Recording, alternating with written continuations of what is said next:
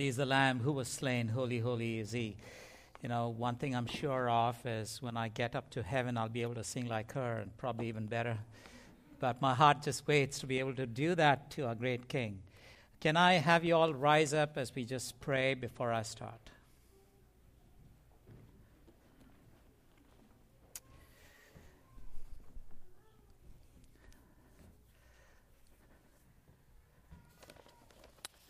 Father God, we want to thank you for your Son. We thank you, Lord, that as we think about him and as we study of him and to get to know the unplumbed depths of who he is, our hearts are filled with gratitude. And this morning, Lord, in the presence of your people, we pray, Lord, that you would reveal a little more of your Son. Our hearts yearn for it. Our hearts hunger to know the one who gave his life for us. And so we come, Lord. We thank you that even as we stand here in the presence, we stand with that assurance that is found in Jesus Christ. We're filled with wonder, awestruck wonder at the mention of your name. And so we pray that you would be honored from all that we are and all that we have, that you be glorified indeed. In Jesus Christ, the Lord's name. And all God's people said, amen. Would you please sit down? Eliezer Wiesel was a Hungarian Jewish teenager. He was an observant teenager of the Jewish Talmud. And in the spring of 1944, the Nazis rolled into Hungary. It wasn't long before he and the rest of them were taken to the different concentration camp, and he found himself in the Auschwitz camp. And he writes about it in a book, Night.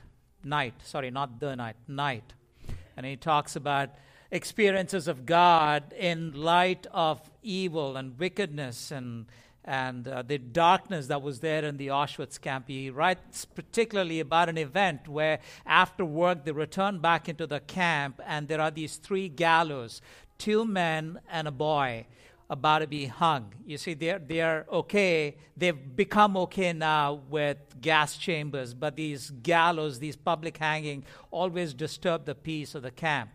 And hanging of a boy was a new low even for the Nazis. And in these gallows, as they stand, the noose was placed on their neck, their stool tripped, and the 2 men died instantly. But this young child whose body was malnourished did not have enough weight as he fell for his neck to break, and he was writhing there in pain for about half hour. And what they would do is they would have all these inmates of the camp walk past so that they will see what will happen to those who stand against the Nazis. And as they were walking through that, Eliezer talks about this man who was commenting behind him, asked, "For God's sake, where is God?" And from within me, he says, I heard a voice answer, "Where is he?" This is where, hanging here from the gallows. You see, 2 questions are often asked when this evil and wickedness and this rampant darkness sometimes it seems for us it's succeeding. And the question is asked, where is God? Is God dead? Approximately 2018 years ago, on what we call today the Palm Sunday, Jesus came riding on the foal of a donkey into Jerusalem, and that was prophesied 400 years prior by Zechariah. In chapter 9 and verse 9, we read about it in particular. But Daniel had said about the very specific day on which it will be fulfilled in Daniel chapter 9. But this is what Zechariah 9 says about the coming of the King. He says, "Rejoice greatly, O daughter of Zion. Shout aloud, O daughter of Jerusalem. Behold, your King is coming to you. Righteous and having salvation is he. Humble and mounted on a donkey, on a colt, the foal of a donkey." And I want you to understand that there's rich imagery and symbolism that is happening here. Let me point out to you 4 things that should strike us and catch your attention. One is that of the donkey. You see, the riding of a donkey, you must understand in this Middle Eastern culture, it's about the animal of peace. as opposed to the horse, which is the animal of war. And Jesus comes riding for the Prince of Peace. What best on an animal that he can come riding on? He comes riding on a donkey, and the picture is that also of humility. He comes riding in. And then you have these palm branches that they use. The palm branches were often depicted on coins and important buildings. It symbolized goodness and victory. Solomon had used it to paint it on the walls and to engrave it on the doors of the temple. Palm is used on Sukkot, the Feast of the Tabernacle, the seventh feast that the nation of Israel would commemorate. They would live in tents, booths made of these palm leaves for 7 days, as if to say that is how our forefathers lived in the wilderness before we were brought into the promised land. And they not just look back, but they look ahead to the Messianic kingdom that one day it'll be established, when they will be fully, when the Messianic kingdom would come in. And the nation of Israel had thought that this was the day. This was the day that they would have this deliverance from the Roman governance. It would have been 450 years since the nation of Israel have had their own king. Since the exile, except for a brief Maccabean period, they were not self-governing. And they thought that would be the day. And but we know that was not to be, right?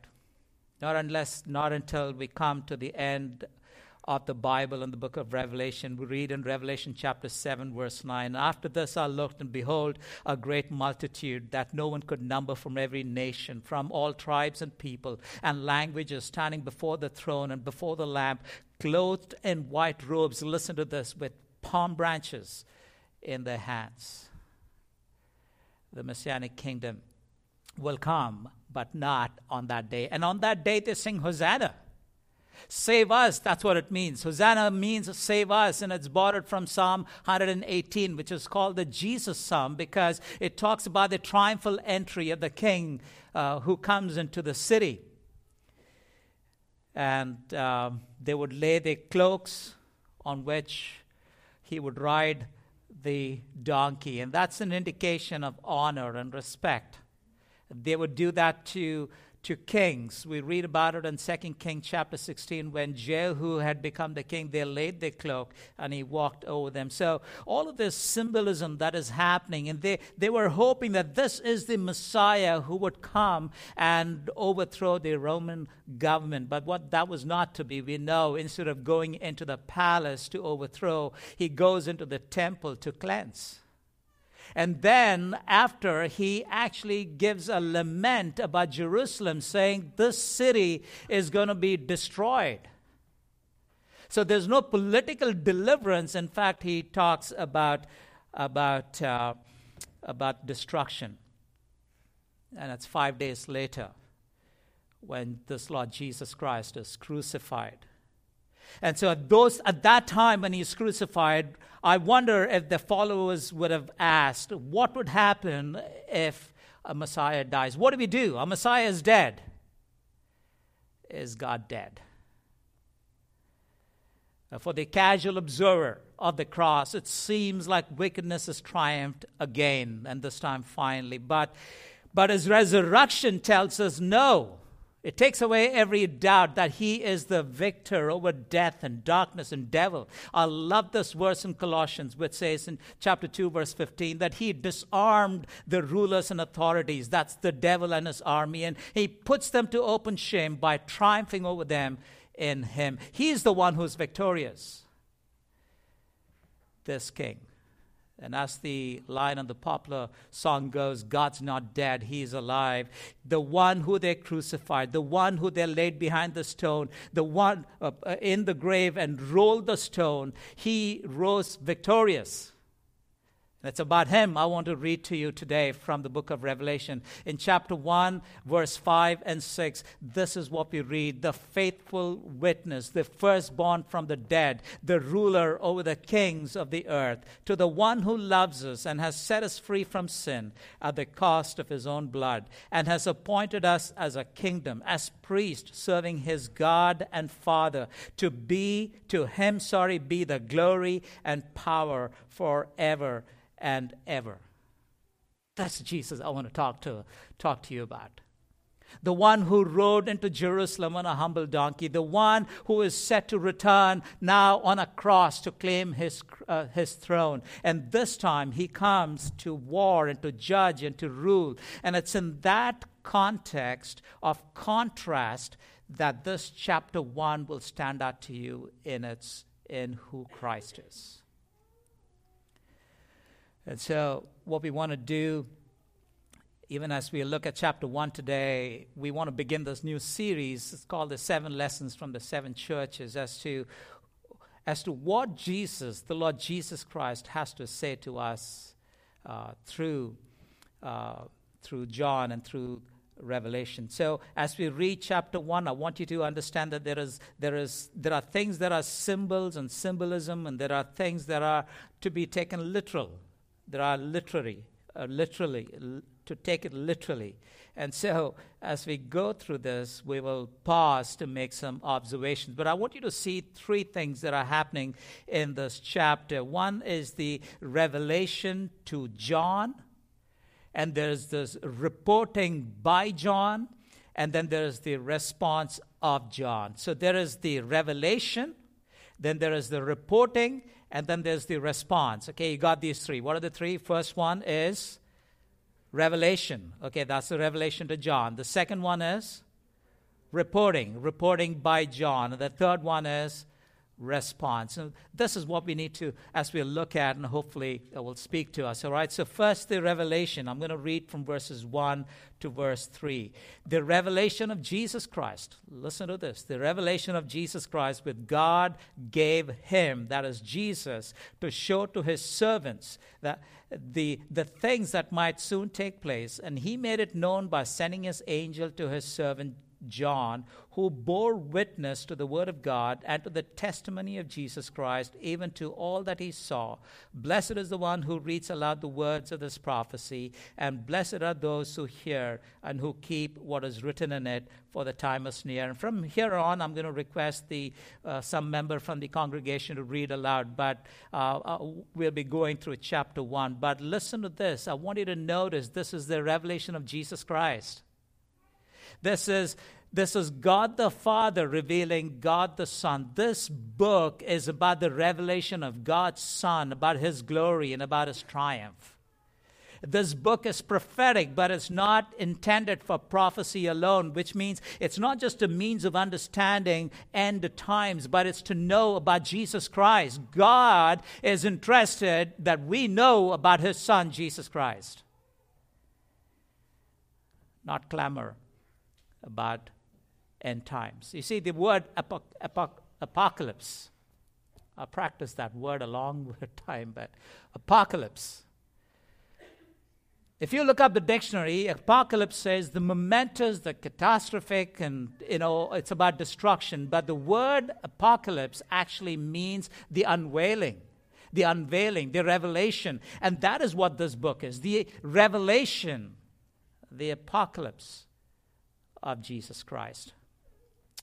But I want you to notice in verse 1 the faithfulness in transmission. What God the Father wanted to show about his Son has been faithfully transmitted to us. And it says there that he made it known, which God gave him to show his servants the things that must soon take place. He made it known by sending his angel to his servant John. He bore witness to the word of God and to the testimony of Jesus Christ, even to all that he saw. You see, the objective of this letter is achieved. We might have some doubts about how end times are going to pan out. There are some theories of how things are going to go, and we can't seem to agree. But the objective of the letter is about Jesus Christ and who Jesus Christ is. And nobody can read this book and go away having any doubt about who Christ is. And so God meets his objective through the letter as he passes on to us. And from the second part of this is in reporting, where we spend a little more time. Verses 4 and 5, if somebody can read that out loud. verse 4 and 5 of Revelation chapter 1. John to the seven churches that are in Asia, grace to you and peace from him who is and who was and who is to come, and from the seven spirits who are before his throne. And you want five as well? Yes. And from Jesus Christ, the faithful witness, the firstborn of the dead and the ruler of kings on earth, to him who loves us and has freed us from our sins by his blood. Thank you. We'll continue with the later part, but I want you to understand that there is the Trinity in the greeting. The Trinity. So, one, we see God the Father, He who is and was and is to come.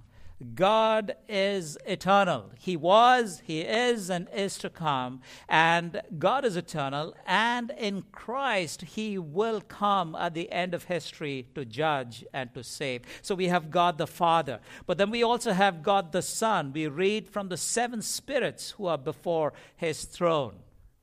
That's very symbolic.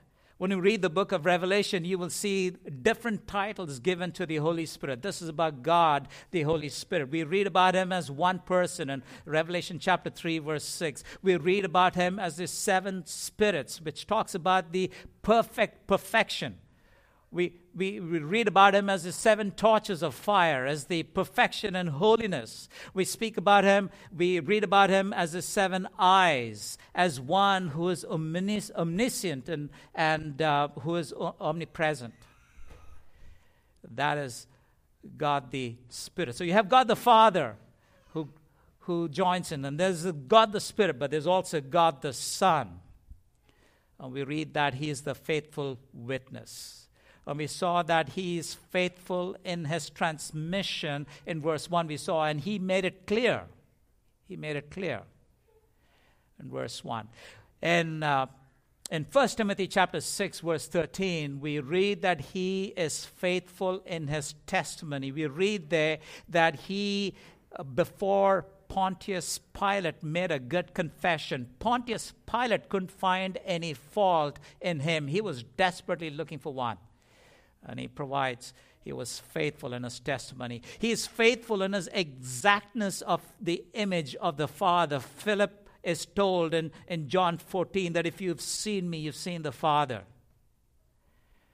He is a faithful witness. And not just that He is the faithful witness, but He is the firstborn from among the dead. He is the sovereign one over all earthly powers. He is the firstborn, it says. The King who was killed rose again, defeating death and the grave. And therefore I'm assured, because He rose again, that in Him that I will rise again too. The firstborn among the dead.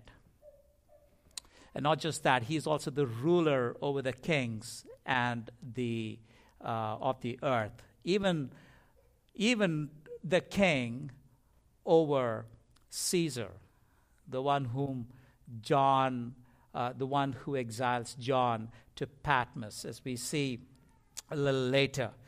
But then look at the adoration of what happens. If you read again verse 5 and verse 6, you'll get the connection. So I want to request you to read 5 and 6 together. And from Jesus Christ, the faithful witness, the firstborn of the dead and the ruler of kings on earth, to Him who loves us and has freed us from our sins by His blood, and made us a kingdom, priests to His God and Father, to Him be glory and dominion forever and ever. Amen. Amen.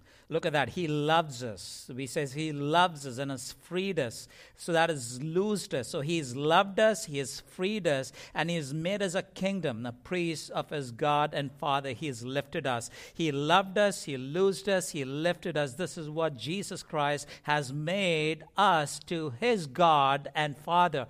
A kingdom corporately, an individual as priests. A kingdom and priest.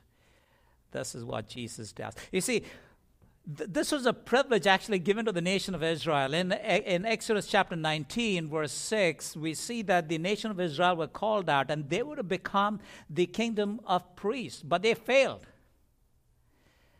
And now He calls from out of every nations in the world to be people made to be a kingdom and priest. Then in verse 7, you see the oracle of God. These are the words of God. And if I got this right, the only other place where we read the words of God as being said is Revelation chapter 21. But verse 7 says, "Behold, he is coming with the clouds, and every eye will see him, even those who pierced him, and all the tribes of the earth will wail on account of him. Even so, come. Amen." I'm not sure if in your Bible, if it's given in parenthesis. It's like the divine intervention. Hey, I need to stop you before you go ahead, as if God is saying that. And he says this, that he is going to come, the Lord Jesus Christ is going to come in the clouds in his coming. And these are not just vapor clouds. I remember growing up, I would, on a day when I feel naughty and want to do something wrong, I'd look up and there are no clouds, and all right, the Lord's not coming, I can do what I can do. But no, that was wrong. I don't know if you got what I did, but I had reduced it to just mere physical cloud. And he is coming in glory. That's what that cloud is about. There are multiple references that this is about the clouds of glory. And that says, "This will certainly come to pass." Amen. So be it. It'll certainly come to pass. And the confirmation of his coming is given again. It's as if the Lord Jesus Christ signs off, saying that I am coming. I want you to read verse 8 and see what it says there.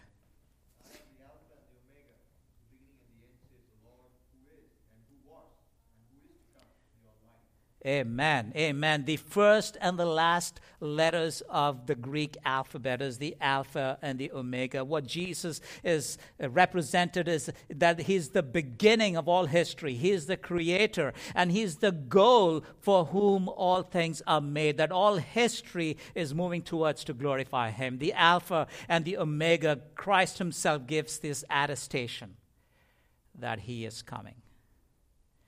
What thrills my heart is that this message is given to John when he is in exile in the island of Patmos.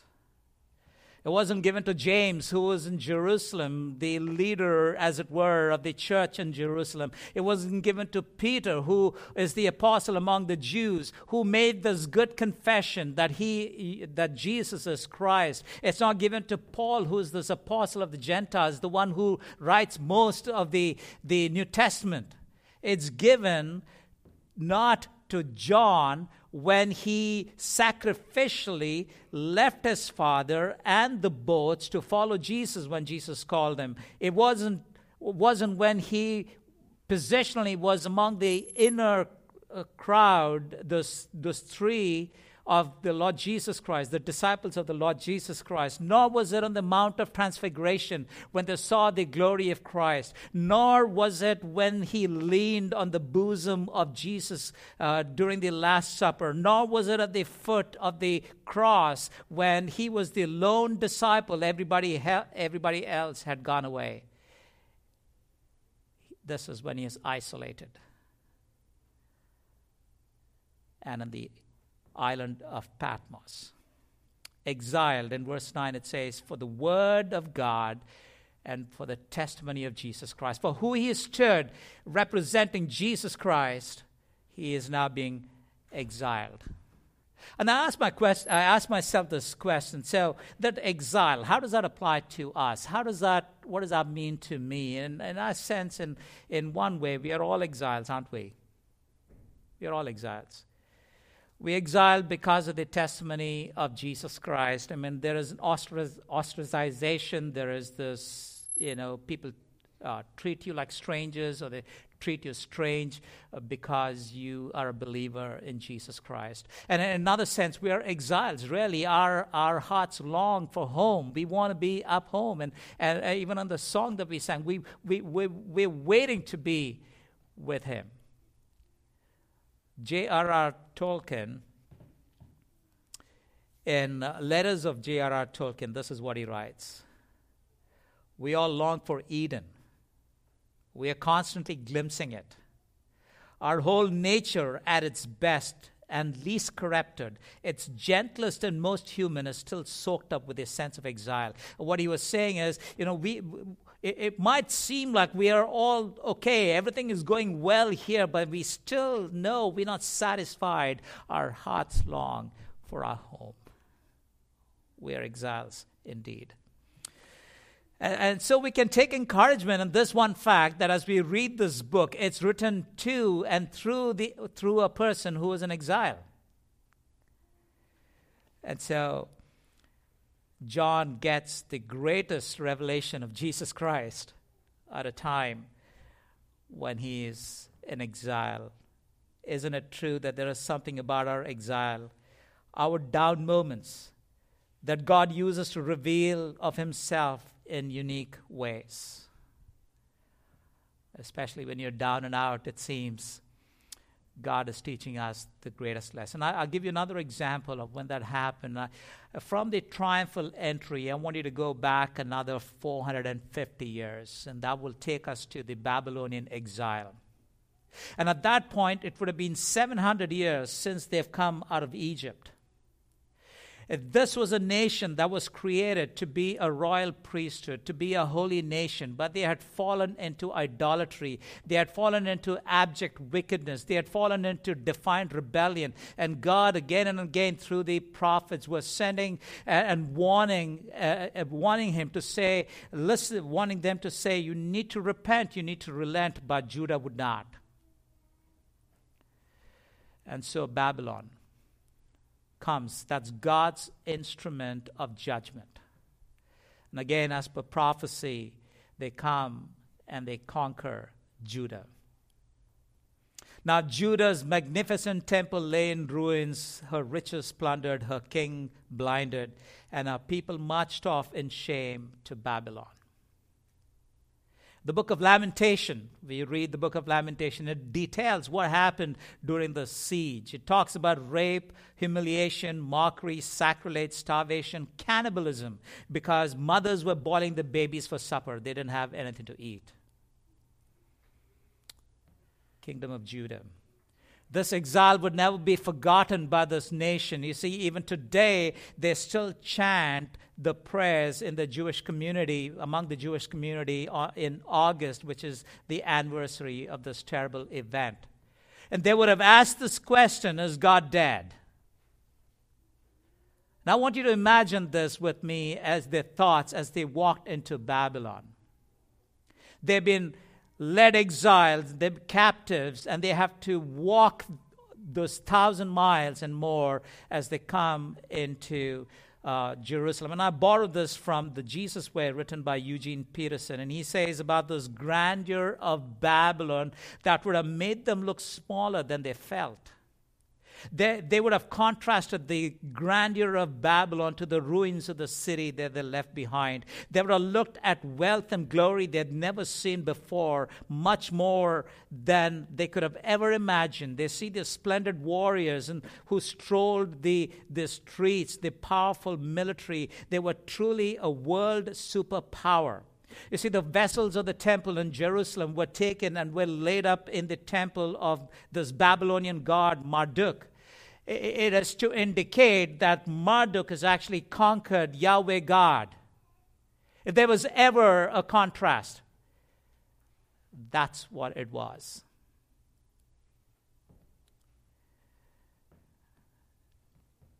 Judah in exile. Would they have thought, is our God dead? The one true God sends us in exile.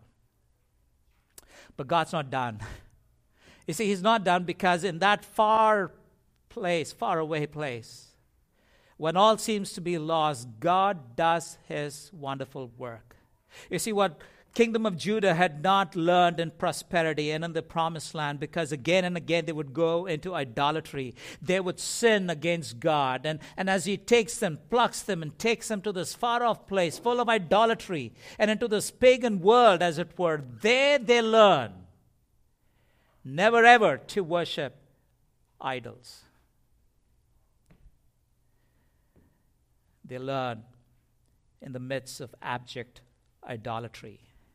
You see, for our God, this is what it is. The heart of his people is more important that it be turned towards him. It's more important than a temporary setback. that his people might suffer. But God wasn't done with Babylon either. The kingdom of Judah, at the end of 70 years, just as it was prophesied, he brings them back to be established. But Babylon now is in ruins. We read about it in Jeremiah chapter 51, verse 24, because they took advantage of his people going beyond what they were supposed to do. And so Judah has been built up. This great kingdom of Babylon lay in ruins. And it is to these people in exile, that Jesus is born. I want to read to you how Matthew puts it in Matthew chapter 1, verse 17. So all the generations from Abraham to David were 14 generations. And from David to deportation, that's the exile that we were talking about, to Babylon, 14 generation. And from the deportation to Babylon to Christ, 14 generation. And so those who came out of the exile, it is to them Jesus is born. And Matthew very quickly points out that this Jesus himself suffered exile, as Joseph and Mary had to flee, as it were, in the middle of the night to Egypt. And so this Jesus that we're talking about, he knows what it means to be a stranger. He knows what it means to be isolated. He knows what it means to be a stranger among his people and estranged from his own family. It is this Jesus who says, foxes have holes, birds in the air have nests, but the Son of Man has nowhere to lay his head. This Jesus reveals himself to John, who was in exile. So I want us to behold this Jesus. See the description that is given. So somebody will read from verses 12 to 16. 12 to 16. Then I turned to see the voice that was speaking to me, and on turning I saw 7 golden lampstands, and in the midst of the lampstands one like a son of man, clothed with a long robe, and with a golden sash around his chest. The hairs of his head were white, like white wool, like snow. His eyes were like a flame of fire. His feet were like burnished bronze, refined in a furnace, and his voice was like the roar of many waters. In his right hand he held 7 stars. From his mouth came a sharp two-edged sword, and his face was like the sun shining in full strength. Would you read 17? Also, that's okay. We can come back to that. But I want you to understand, he calls himself the Son of Man. This is the Son of Man. That's his preferred designation, as it were, in the Gospels. We get this title from Daniel, the Son of Man. And then it talks about his hair like the white wool, which talks about infinite divine wisdom. We read that in Daniel 7:9, Leviticus 19:32, Proverbs, and there are verses. The eyes, they're like the flame of fire. He sees nothing. Nothing is hid. He sees everything. And as he says in chapter 2, to each of the churches, I know. He knows. Look at his feet. It's like the burnished bronze, to crush any opponents. Revelation chapter 2, verse 18. Hear his voice, like the roar of many waters. In Ezekiel 1:24, we read, like the sound of many waters, like the sound of the Almighty. And see in his hands the 7 stars, the 7 angels of the churches. We read in Revelation 1:16. And then he has the two-edged sword, God's word, which searches hearts and judges rebels. Look at his face, shone like a sun shining at full strength. And he says, I'm the first and the last, which affirms his divine eternity. And then he says this, I died. I died, but I'm alive forevermore. The question is asked, is God dead? And Jesus Christ says, I died, but I did not stay dead. And that is what I want to bring to you. We were talking about it this morning, about Jesus Christ and his resurrection. That's what fills our hearts with that assurance and the confidence that no one else can give. I died, and I'm alive forevermore, the firstborn of the dead. And he says, I hold the keys of death and of Hades. This risen Christ has control over and authority over death. So what's the response? It's a good thing to ask. What's the response? What did John do? It could be a good response for us. In verses 10 and 12, I'll read that out to you. I was in the Spirit on the Lord's day, and I heard behind me a loud voice like the trumpet. And then in verse 12, and I turned to see the voice that was speaking to me, and on turning I saw the seven lampstands, and in the midst, and it goes on. So, three things. One is in the Spirit, in verse 10, that John was in the Spirit. And I want us to understand that if you want to see the glories of Christ, if you want to know who Christ is, that you cannot do that unless you are in the Spirit. The natural man cannot understand things that are spiritual. If among us there's anyone who does not understand what it means to know this God in that spiritual sense, being awoken so that I can see the glories of Christ. Man, today, to talk to somebody, talk to us. That's important.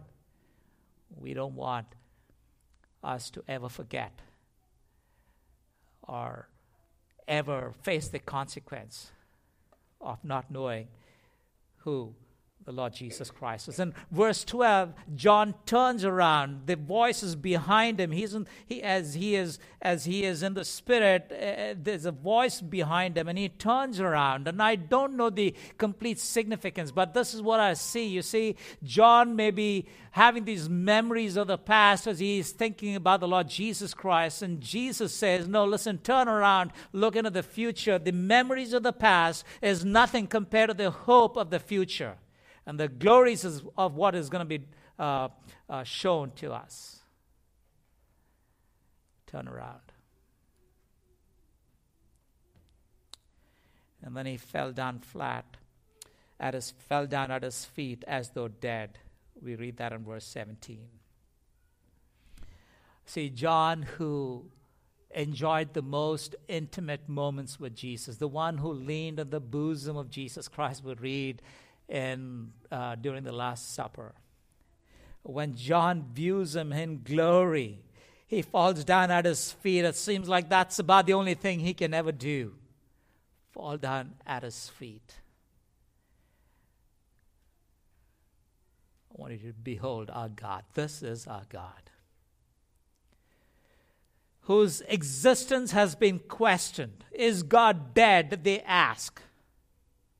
But who through death has broken the bands of death, and by rising victorious. This is the Jesus Christ I want to talk to you about, the overcomer, the one who appears to John in exile and says, I'm the true witness, the firstborn from the dead, and the ruler of the kings. He is the true witness because he shows to us who God is in the truest way, as no one else can. And he is the firstborn who assures me, firstborn from the dead, who assures me that he has victory over sorrow, sadness, and even death, that nothing that you and I sometimes grapple with and try to understand. I want you to know the solution is found here. He is the one who is the firstborn from the dead, the one who rose victorious. And that he is the ruler over the earth, over the kings of the earth, and even over every authority that unlawfully oppresses you. It is this Jesus, the overcomer, who says, listen, I'm coming soon to end your exile. He comes to invite you to be with him. Horatius Bonar, who is the one who wrote that book, When Peace Like a River Attendeth My Soul. It is said that every night before he goes to sleep, he would look through the blinds and say, Lord, will it be tonight? And every morning when he wakes up, the first thing he does is remove the blind and say, will it be today? You see, the heart of the one who's been touched, who's seen the glories of Christ, longs, as it were, to see more of Christ. And so those in exile, those in darkness have seen a great light, we read. We have this joy and this confidence that to us, as this book has been written, the revelation of Jesus Christ, we can attest that this is sufficient. Enough confidence, enough assurance that he is coming. And that's the joy.